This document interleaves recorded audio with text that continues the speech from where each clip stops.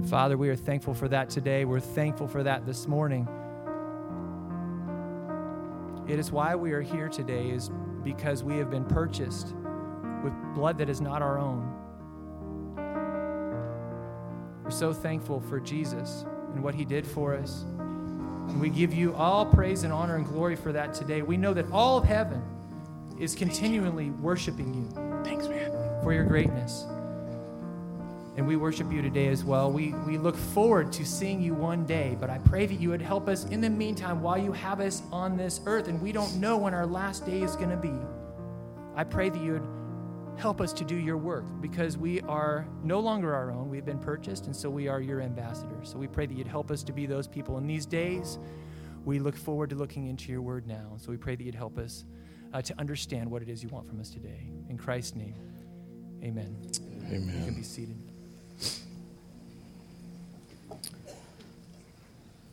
Well, what a great day to be at church. Amen. You guys doing well this morning? Yeah? We're about to start a brand new series in just a few seconds, all right? Unflappable. I want you to turn to 2 Peter chapter 1. 2 Peter chapter 1. I want to just spend a few moments introducing this chapter, this section, but I also want to give you a little bit of understanding about what was going through our minds as we were preparing this series and asking the speakers to touch on certain words within this verse. I'm going to take a slow walk through 2 Peter chapter 1 this summer.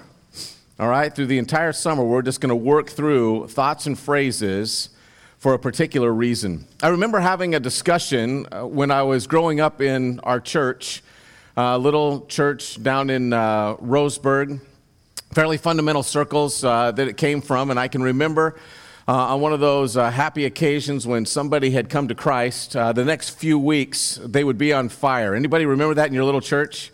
And all of the discussion that would be about that. And I remember, in particular, I was just a little guy. I can remember having a discussion with somebody who was observing the enthusiasm of somebody who had just come to Christ. And they said, man, wouldn't it be great if our entire church had that kind of experience? I just love the faith of new believers. That's what they said. And I began asking the question, well, why is it that we would identify only one particular stage of Christianity, one particular stage of faith with enthusiasm? Is that necessary? Is it true that only new believers are excited to know Jesus? No, that's right. A no goes there, okay? It's not. So what is it then that was causing so few of us to see so few new Christians come in and be enthusiastic about their faith? Could it be this? That the reason we didn't see more young, enthusiastic believers is that we didn't have as many old, enthusiastic believers. Amen? Now you're putting yourself in that slot. Uh-oh goes there. What is it that causes an old, enthusiastic believer? That's the question for this series. Is it possible for you to fall in love with Christ, stay in love with Christ, make a difference with your life, and die anticipating seeing him with great enthusiasm? All right? No fear, no concern, not having all of the world's worries packed on your back as you go there, but clean, forgiven, excited, and causing other people to say, how do I be like that? Or, as Peter says, what is the reason for their hope that's in them? Is it possible to be that kind of believer? That's what we're going to investigate this summer. I think it is worthy of a slow walk to say, what causes old, faithful, enthusiastic believers? Amen? There was a study done just a couple of years ago at OSU, Oregon State University. They did a study with people in particular, and I think that maybe they were looking just across the street at U of O, saying, is it possible to have a healthy environment in a health-driven culture? What are the factors that are necessary in a life in order to live what is considered a healthy life, okay? And they identified 4 different factors. This is from the article and the study. 4 different factors. They examined if adults were successful in 4 areas that fit typical advice for healthy lifestyle, and they were these: moderate exercise, a good diet, not smoking, and having the recommended body fat percentage. Okay? I know, that just slammed it right there. What they found was, even in a culture that absolutely loves health, that talks about health, that worships health, that speaks about whether or not everyone's making healthy choices, only 2.7% of the people that they asked, that they studied, were successful in having a healthy lifestyle. And they said, we want you to be careful to understand, we were not looking for marathoners or people who were more than just even weekend warriors. We were looking for people who just had a moderately healthy lifestyle. Only 2.7% of people had a healthy lifestyle. Now, to get this clear, about 70% of the people were successful in one area. They didn't smoke. But that brings up a good point. How many of us have success in one area and then peg it and say, therefore, I am healthy? Right? We're going to look at a list. And on this list in 2 Peter are a bunch of things. And there may be 1 or 2 words on the list where you say, nailed it. Okay? I nailed it. But God looks at you and says, but that's not healthy. Doing great there. Morally excellent, but your brotherly kindness, not so strong. All right? Got agape love for a few people right here, but staying faithful in your own groove, not so great. There's going to be a whole bunch of words on here, and I just want you to investigate your own life. Do not study this passage for your husband, wife, or good friend, all right? It'll apply to them later when you get it right. Are we ready for this?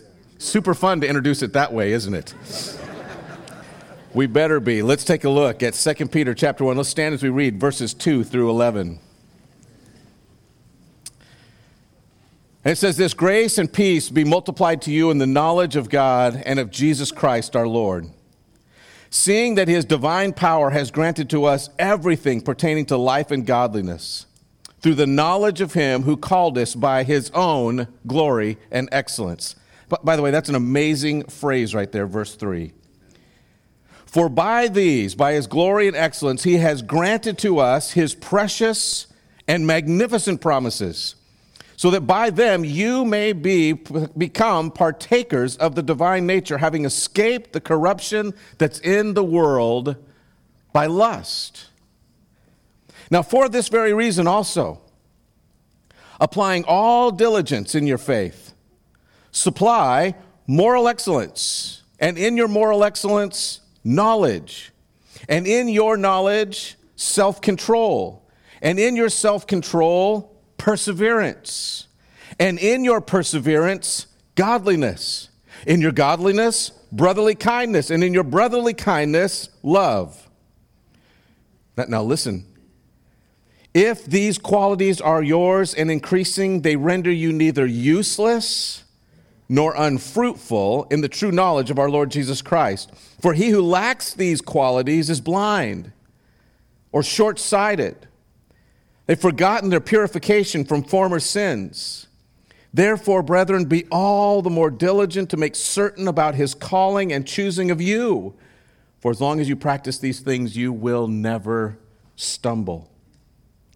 In this way, the entrance into the eternal kingdom of our Lord and Savior Jesus Christ will be abundantly supplied to you. Do you believe that's true? You may be seated. Father, as we look at this passage, I do pray that you would open our eyes, that you would help us to be mindful not only of what Scripture says, but of where we lack. Help us to be able to see this passage and to see in it the call that you've given us, the upward call of Christ to faithfulness, but not just to be able to accomplish something, but Father, you are calling us to an experience, a joy-filled, enthusiastic Christian life that carries us all the way to the gates of eternity. Father, help us to be eager Christians that come through with a maturity that resonates to people around us, an enthusiasm for life that is born from you, from your Spirit. a joy that's unquenchable. Give us that, we pray, in Christ's name. Amen. In your notes, Dr. Linnell Johnson writes, from time to time, I'll share the word of the day, meaning that I'll select a particular word and expound upon its meaning and personal application. The word for the day, chosen on May 27, 2016, identifies as an admirable trait for those who are confronted by tempestuous times in which we live. It's unflappable. The term is an adjective, meaning not easily upset or confused, especially in a crisis. Imperturbable. Thought to have its origin in the mid-1950s, cool, calm, and collected would be another expression associated with being unflappable. Other synonyms include being at ease, clear-headed, level-headed, unruffled, untroubled. An individual described as being unflappable exemplifies unflappability, remaining composed and level-headed at all times, being impossible to fluster. This leadership value was first associated with Harold Macmillan, Prime Minister of the UK from 1957 to 63, whom Ferguson Values identified as the unflappable leader. Learning to become unflappable in all situations is an admirable trait, not only for leaders, but indeed all believers should aspire to maintain such a state of unflappability. I think of the opening lines of If by Rudyard Kipling. If you can keep your head when all about you are losing theirs and blaming it on you, if you can trust yourself when all men doubt you, but make allowance for their doubting too. To be unflappable is to be at peace, to be secure, unshakable, unmovable, undeterred from a God-given course of action. In this series, it's our goal that you would choose or that you would see God's plan to give you clarity, confidence, and consistency. That you become a person that is not easily offended or off track, that you'd be unflappable. Now, just a couple of thoughts. Remember, the book of 2 Peter is written to a group of people that have received a letter before. The first letter was focused on how to endure suffering. All right, that suffering happens, that it is a purifier, that it is a benefit. Now he's writing to this group of people and he says, I want to stir up your pure mind and remind you over and over and over again of these things that are important. Super valuable. But one of the things that is not on this list that is necessary in order for you to arrive at a mature faith, you do not have to suffer to do that. That is not part of the ingredients. Suffering reveals whether or not you have been following, all right? Suffering gives us an opportunity to see God for who He is and to see what God has been allowed to make of our life. Suffering's not the key ingredient that grows you into maturity. It reveals whether or not you've been maturing all along. This is important. Do not wait until suffering happens to start growing up, all right?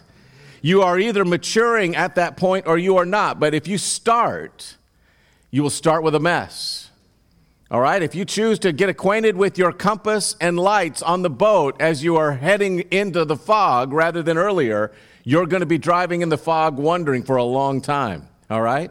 You're going to be wondering if you're going to run aground, and many would.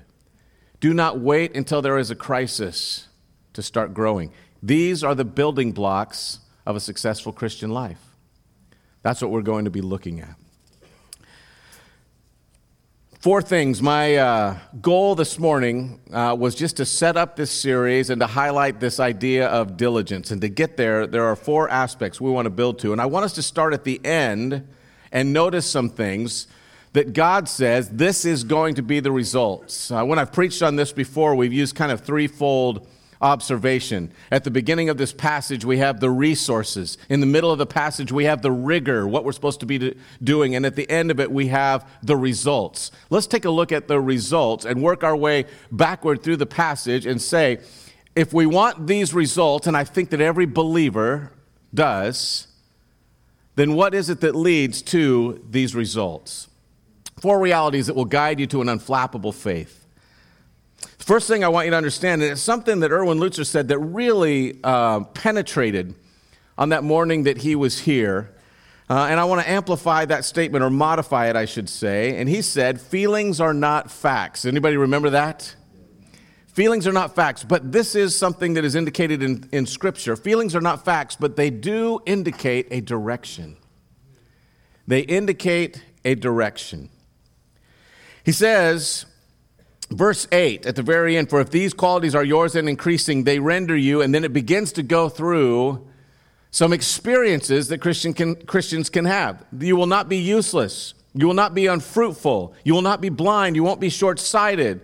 You'll be sure of your calling. You'll be confident of the direction that you're headed. You'll absolutely see God causing you to flourish all the way to eternity until your final breath. So I have some questions, diagnostic questions that come from these observations, feeling statements. God says, I want you to take a look at these and say, are these qualities yours? Does this describe your experience coming up out of your guts, all right? How do you respond to these questions? First question, do you feel useful? You don't have to answer out loud. I just want you personally to reflect. When you reflect on your own Christian life, when other people are observing you in your walk of faith, would they say that you are a useful Christian? Do you feel like you are useful to others as a believer? Do you feel fruitful? It's not just whether or not I have something that I can do, but are there actively things coming out of your life that are causing others to remain steady, that are causing others to flourish, that are either causing new faith or stronger faith in other people? Do I feel like there is fruit in my life? Is the Spirit given access to work what He works in my life, the fruit of the Spirit, as well as the fruit that a believer should leave behind? Do you feel useful? Do you feel fruitful? Do you feel like you know where you're headed? Now, this is a reaction to the statement blind. It's literally the idea of having smoke in your eyes and not being able to see very far off. A believer who is well-founded and solid knows where the next steps of his life are going. He knows, you know what, this is what I believe the Lord is calling me to be about, and he has vision that goes beyond his nose. Ever driven a car in the fog with poor lighting? Yeah? Very few of us drive faster. Okay? And if you've ever noticed what happens when your sight is restricted, you seem a little more erratic on the road, right? As you're watching just the lines on either side and you're trying to stay between them, and you're not sure, does this mean it's a corner? I don't know what's happening, and you're kind of going back and forth, sighting those lines. You're supposed to look a great distance off in order to smooth out the ride. Do you know where you're headed? Can you see any distance? Do you feel free from confusion in your faith? Are you confident of what it is that you believe? Are you confident that the faith is a real thing? Do you feel forgiven? Now, this is getting right to it. You know, it might be that you feel useful and you feel fruitful, but there are certain things in your life that have happened and you say, I'm really not sure that God can forgive me. Now, I want you to understand that in this room today, there are some of you who have professed faith in Christ who still believe that Christ cleans everyone else but you. It is not true. You're forgiven. You are clean in His eyes. The confusion here is not what God does with you. It's whether or not you have accepted that truth. Are you living in the reality that you are clean? You're completely forgiven. You stand clean before the living God. Do you feel pure? Are you sure of your salvation? It's interesting that it says, for in this way, the entrance into the eternal kingdom of our Lord and Savior will be abundantly supplied. He also says, therefore, make sure of His calling and choosing of you. Do you want to know that when you have a dirty life, you will wonder whether or not you're even saved? Okay? Now, there are a lot of times where our kids will mess up and they'll wonder whether or not they are loved, and the parent still loves them. Amen? We have that same experience with the living God. He loves you. He is sure of His calling of you. But you, when you are not on this trail, this is what He's saying. The trail that He has just described of all of these things being added in your life, where you walk alongside God as He causes you to flourish. If you are not allowing Him to cause you to flourish, you will question in the end of it all whether or not you're even saved and whether or not there even is a path to heaven. You will be concerned as the lights are going dim in the hospital room that you are not saved. This can happen to any believer at any stage. And the test right here of what is it that I need to address in order to be confident, it's right here in this passage. What steps do I need to follow? There's a discussion that was recorded by Pat Sage between Wendy and Peter Pan. He's making some observations about it. Wendy has fallen in love with Peter, and she confronts him about his feelings. Maybe you remember this part of the story. Peter, what are your real feelings? Feelings? Yeah, what do you feel? Happiness, sadness, jealousy, anger, love? Love? I've never heard of it. I think you have, Peter. I dare say you felt it yourself. For something or for someone? Never. Even the sound of it offends me. Wendy reaches for Peter in a loving gesture, and suddenly he runs away shouting, "Why do you spoil everything? We have fun, don't we? I taught you to fight and to fly. What more could there be?" "There's so much more," she answers. "What? What else is there?" "I don't know," she says. "I think it becomes clearer when you grow up." "Well, I will not grow up. You cannot make me. Go home and grow up. You, and take your feelings with you." Now, we read that story and we know that it's meant to be a little bit allegorically. We're supposed to be looking at our own lives. Metaphorically, it's supposed to be applied. I'm not sure what the author intended entirely with Peter Pan, but I do know what Scripture's intending for you to get here. There are some times where your feelings indicate whether or not you are on this path. And the question I have for you, is it possible that the reason that your feelings are a mess is that you refuse to walk the path that God designed for you? Are you struggling in your faith? The question I have for you is, where on this list have you stopped growing? Where have you stopped progressing? Feelings aren't facts, but they do indicate direction. Second thing, resources do not equal results. We doing okay? This is the way that you start heavy and make everyone rejoice that someone else is preaching in 2 weeks, all right? Just giving you a master class in that. Resources do not equal results. Look at what it says at the very beginning. "Grace and peace be multiplied to you in the knowledge of God and of Jesus our Lord, seeing that his divine power has granted to us," get this, "it has been lavishly supplied already. His divine power has granted to us everything pertaining to life and godliness." Did you get that? There is nothing that you lack that you need in order to become an empowered Christian. Are you aware of that? You have every single resource at your disposal in order to thrive as a believer. It's been given to us through the true knowledge of him who called us by his own glory and excellence. For by these, by his glory and by his excellence, he has given you precious and magnificent promises, so that by them you might become partakers. I've given you everything. I've brought everything to you in order that you can partake with me as you come alongside. All right? I just want to make a couple of observations. I have some cards here because this is something you need to understand. These statements are not for super Christians, okay? This is just for a believer. If you are a child of God today, this is yours. Not for a super Christian. You don't have to work your way up. There's no special badge delivery system that we give you, okay? There's not a special offering that you have to take, and now you can be in the super Christian class and you begin to grow. There's not a secret compartment in your MacArthur Study Bible that will cause you to be mature, okay? Yes. I think there was some concern there. Some of you thought you had purchased the right Bible. The Bible is good, but there is no secret compartment that will cause you to thrive. This is all about what God has already given you, and you're just understanding it as you come along. I want you to imagine with me for a moment that I actually was able to give you this morning a free trip to Disneyland. All right? Oh, yeah, somebody's excited. All right, I'm going to this side of the room over here.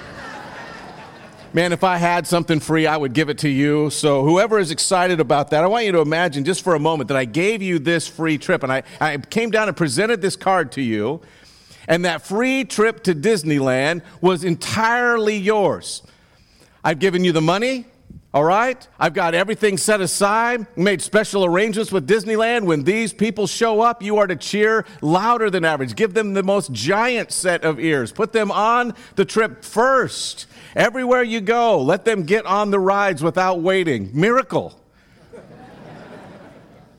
The only thing that it requires is, I want you to come alongside and tell me, when are you going to go?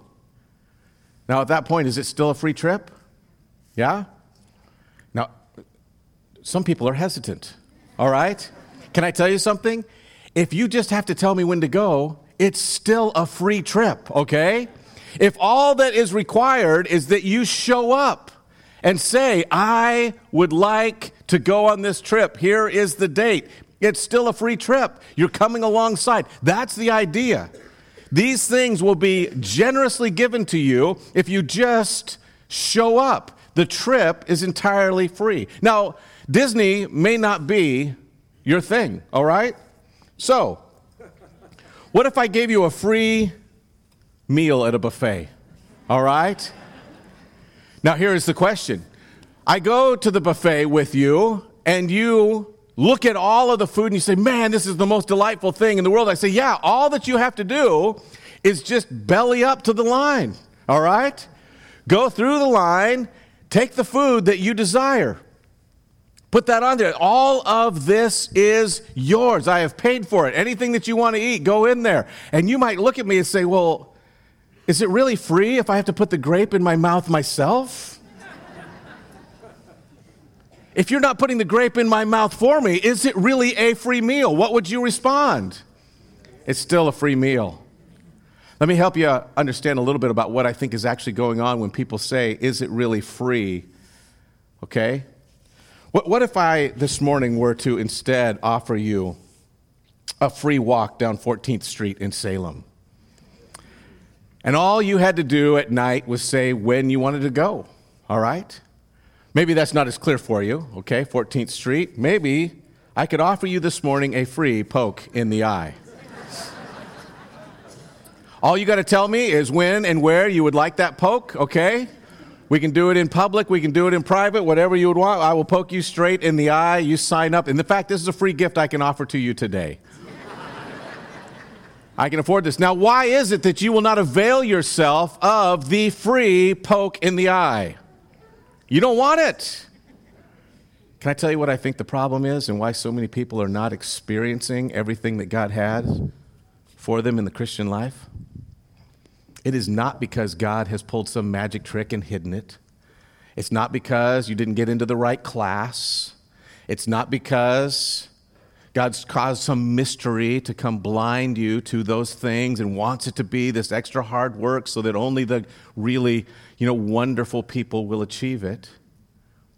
Do you want to know why it is that we don't avail ourselves of all that God has for us? We don't really want it. Just let that soak. If in that list you said, there are times I don't feel useful, there are times I don't feel fruitful, there are times I don't feel forgiven, I'm not sure if I feel free,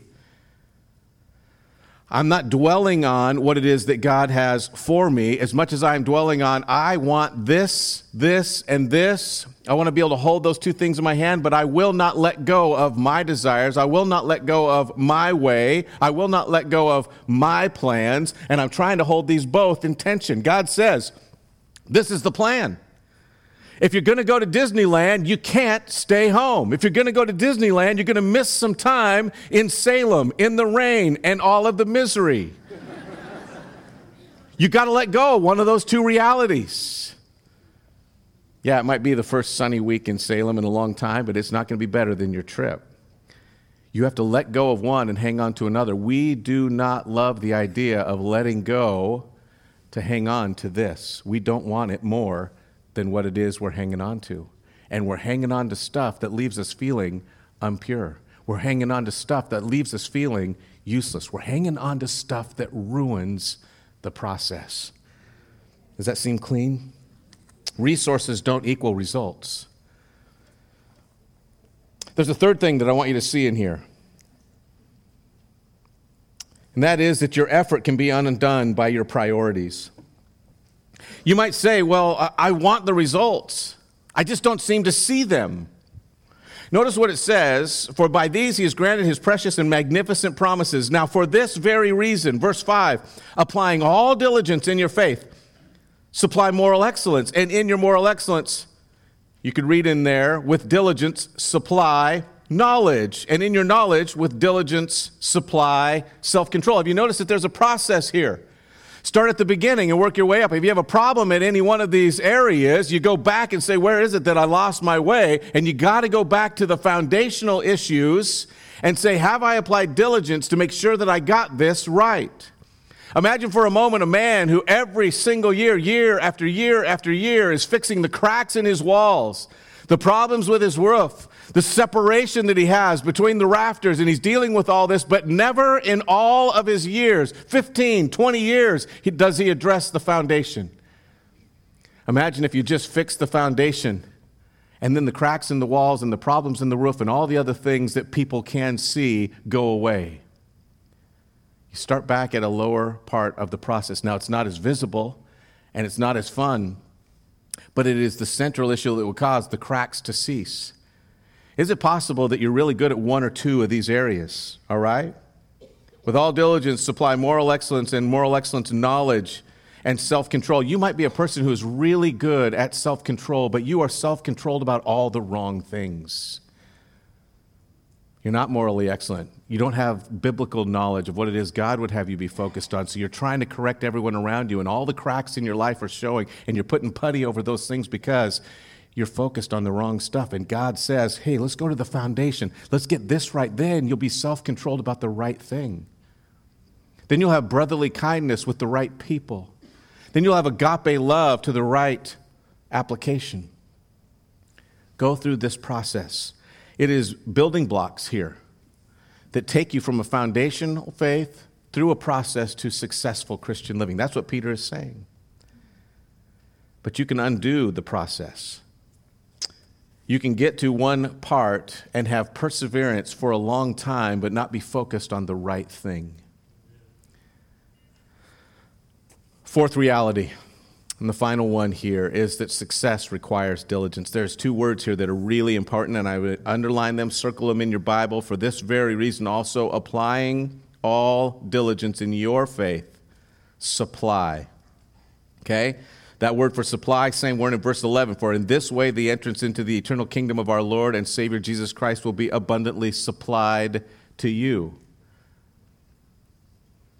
Now, what he is not saying, and I want you to be very clear this morning to hear this. He is not saying, if you work the right way, then I will make sure that you are saved. This is not working out your salvation. What he is saying is, if you don't show up to the party, you won't see all that has been supplied for you. You be diligent to show up, and you will see all of the abundant provision that is already there for you, that has been taken care of by God. But many people, believers, do not see the beauty of the provision that God has for them in their life because they haven't been diligent to walk alongside him. Those two words, diligence, to actively bring by the side of. You come alongside for those benefits. Do you want to see diligence? There's a simple way to get this picture in your mind. Open a bag of candy at the children's ministry, all right? Those kids will be at your side looking for an opportunity, okay? You open a bag of candy, those kids are diligent to let you know they're available for any treats that may drop out of the bag. It'll disappear. God says, I've got all of this for you. Man, you just show up at his side. You don't have to do anything more. He's just saying, are you available to me? And when you're available to me, what you will see is all the provision that I have for you. Secondly, apply. That's to bear the expense of. It's actually a term that comes from Greek city-states. And it was the idea that a group of performers would come to an area, they would learn the area, and they would begin the process of training in that little city-state in order to put on a show that would bless the masses. And there would be somebody, there would be a champion of the arts that would come in and actually pay and provide for everything necessary until that event had been fully supplied and had taken place, until the place was blessed. So until they had perfected their craft and presented it. This is the importance of this.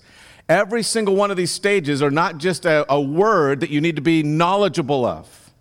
What it is saying is, you be diligent, come alongside and see what God has provided, and you stay at every single stage along the way, fully provide, make yourself available at that stage until you are successful. You stay at moral excellence and you just take a look around and say, what is it that is morally excellent? What are the things I need to have in my life? What is it that God says is morally excellent? And you stay there until you've had success. And then you begin to say, oh, wait, what does knowledge add to moral excellence? What is it that I should be focused on and what is it that I should separate? One of the things we do in our enthusiasm, and we'll talk about this next week, is we tend to focus on moral excellence. We begin to look at everything that we want to get rid of in our life, and then we begin to look at everyone else around us and begin to tell them what they need to get rid of in their life, right? And knowledge comes in and says, wait a minute, some of the things you're getting rid of aren't as important as the things you've left in. And some of the things you're looking at in other people's lives might not be as important to God as they are to you.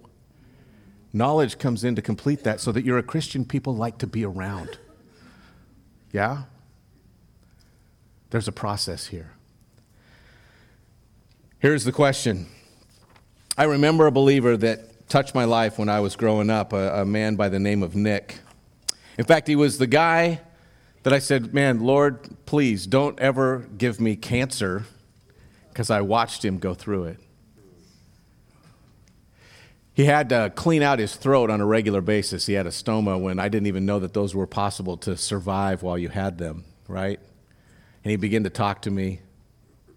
And I watched Nick's life as he was nearing the end.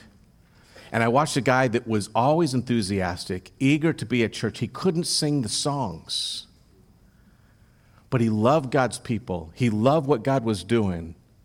And I saw something in him that was a delight when I was a kid. Lord, I may not want what he's gone through, but I do want what he has. Can I ask you something? When people see your life, and every single one of us will go through stuff that reveal us. Amen? Everyone in this room will. Will people look at your life and say, man, Lord, give me what they have? My prayer is this summer we will study what God has already provided, and you will say, I have it. Amen? I have a confidence. I feel useful. I feel fruitful. I feel ready to go out there and live for God without any concerns. I'm eager to see him face to face. I can't wait. And if it's not today, I'm going to live a delighted Christian life. That's my prayer for you, is that through this summer, as we study these things, you will see that area in your life where there is a hang-up, and that you and God will be able to set that aside. You'll be full-fledged followers, enthusiastic about your faith, not because it's brand new. By God's grace, there'll be new believers this summer. But the only believers that are in this church that are excited shouldn't be new believers. Amen? There'll be enthusiastic believers in every stage of growth. That is our prayer. Let's pray. Father, we ask you that you would help us. And even as we begin to describe these things, I can feel in our own spiritual hearts, we lean forward and say, Lord, give me more. What is it that you have for me? What is it that will cause me to thrive? What is it that will cause that faith to explode in my heart in such a way that people can't deny it and I thrive because of it? Father, give us that, we pray, in Jesus' name. Amen.